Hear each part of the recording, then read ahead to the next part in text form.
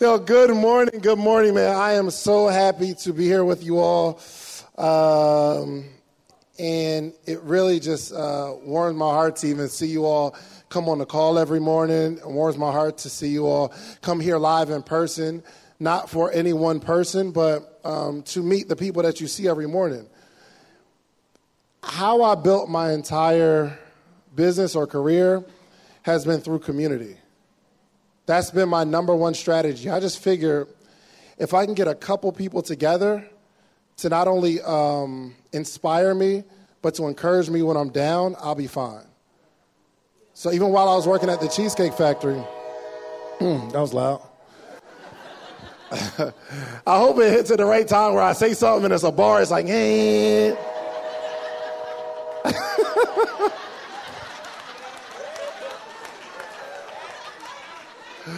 Perfect timing. We're going to keep going. But even while I was working at the Cheesecake Factory, I used to have these get-togethers at my house. So I only had one design, which was the logo, but I would connect my laptop to the TV, and I got like a shirt mock-up, and I put the logo on the shirt mock-up. So it might be a blue shirt with a white logo. And my objective was to get people to come to my house and help me with the concepts and the designs. Remember, I only had one design, so I'm putting it on the computer. I'm like, okay, what do you think about the blue shirt and the white logo? Should I make it smaller? Should I make it bigger? You think I should put it on the back? And there's people on the couch just hanging around. We get some food. We're just hanging out, having a good time, play some music. And everybody's like, yo, that's the one. So I do that a couple times a week, whether it's between them helping me put the T-shirt together or the concept or just different strategies. They're coming over because they know it's going to be some other people there, but I know I needed that insight. But outside of their advice and their insight and their suggestions, I knew I needed to be around some people. That was my whole strategy. When I first started kind of like a bigger community, I would do these free calls called the midnight meeting of the mind, something like that, where every single Monday at midnight, people would jump on a call, and I'd have a special guest, a friend of mine that was doing something amazing. They would jump on the call. There'll be a special guest. We had hundreds of people on the call for free. Now, people are like, yo, why do you do it every Monday? I was like, I don't know. I just know I need people around me. I know I need community. I know I need to build a community specifically. And as I was coming here, the guy that was putting the flyer together, he said, well, what's going to be the call topics for this week? And I think it was Tuesday or Wednesday. I said, we're going to talk about how to build a community, because I believe this community grows if you go build your own. How many people, you're in the morning meetup, but you met some people in the morning meetup, and you now have a community of people within the community? Give them a round of applause. That means you're doing it right. There's going to be a couple of people. Some people get on the call because they sign up for the morning meetup because it's a good idea. Wow, I'll get some information. Some people sign up because maybe they saw some of the podcast stuff and they just want some information. Some people get on just to gather information, and that's cool. There's some people that get on, however, to get the information and apply it. But there's another group of people that say, hey, I want to get more people together so that we can apply it together. And I promise you that's how your business, that's how your life, everything is going to grow. Every area of my life, I wrap community around it. So what do I do every Saturday? I'm in church. Y'all know that. But it's not just me there.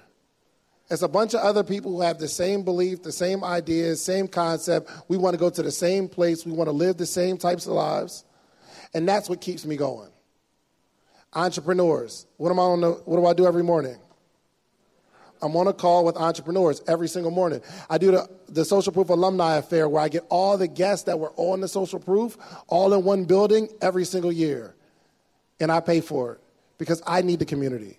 They think I'm doing it for them. I'm actually doing it for me. You all think I put this together for you when I did it for me.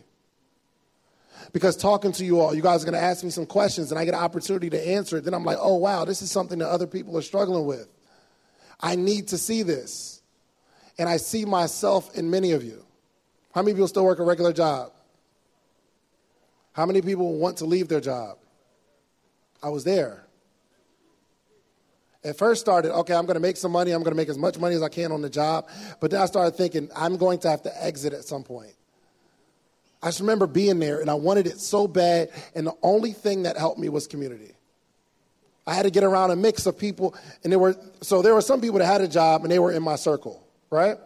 But there were some people who were working on something that had a job, and I wanted to talk to them too. So the person that just wanted to stay at the job and they just didn't really want much out of life, I had to keep them close because that was a reminder of what I didn't want. I'm like, I don't want to be that. Now, if you want to keep your job, I'm not saying you shouldn't. I'm just saying I needed a mix of people, somebody who really had no ambition. They just want to make enough money to pay their bills and got excited about a 2% raise. I needed that. I was like, well, I don't want to get complacent there, but you're a good person. But then there's somebody who has a job and a dream and they're building together. I had to stay around those people because I'm in the same boat. I'm like, yo, we can build together. What you doing after work? Oh, I'm working on this business. Oh, bet. Come to the house. We can work together. I did that. Then there's some people who are full-time entrepreneurs or they just left. I had to pull from them because they know better than anybody how to leave the transition from your job to your dream. They know. They still remember. I remember, but not as much as somebody who left their job in the last year. How many people left your job within the last year to be a full-time entrepreneur? You know that. Give them a round of applause. You know the transition. You know exactly what you did to do that. It's still fresh in your mind. I can coach somebody on it, but I don't like Olivia. I don't remember the feelings and the emotions and the strategy, especially in this particular climate, on how to do it. So the people who want to leave their job, you got to have somebody like that in your circle because they remember. They can pull you out. But then you got to have some people that are seasoned that's going to give you some game and some inspiration and some information to help you change your mindset to have your mind allow you to do it. There's something in your mind that's not allowing you to think bigger. It's something here. It just won't let you. It could be trauma. It could be past hurt. It could be too many people in your life that don't want anything. So your brain won't really think past where you are. But you got to have that group too. So I'm hoping that I'm going to be that for you every single morning. But I want you to use this community, okay? We're going to have a good time. We got free food. Give me a round of applause for that.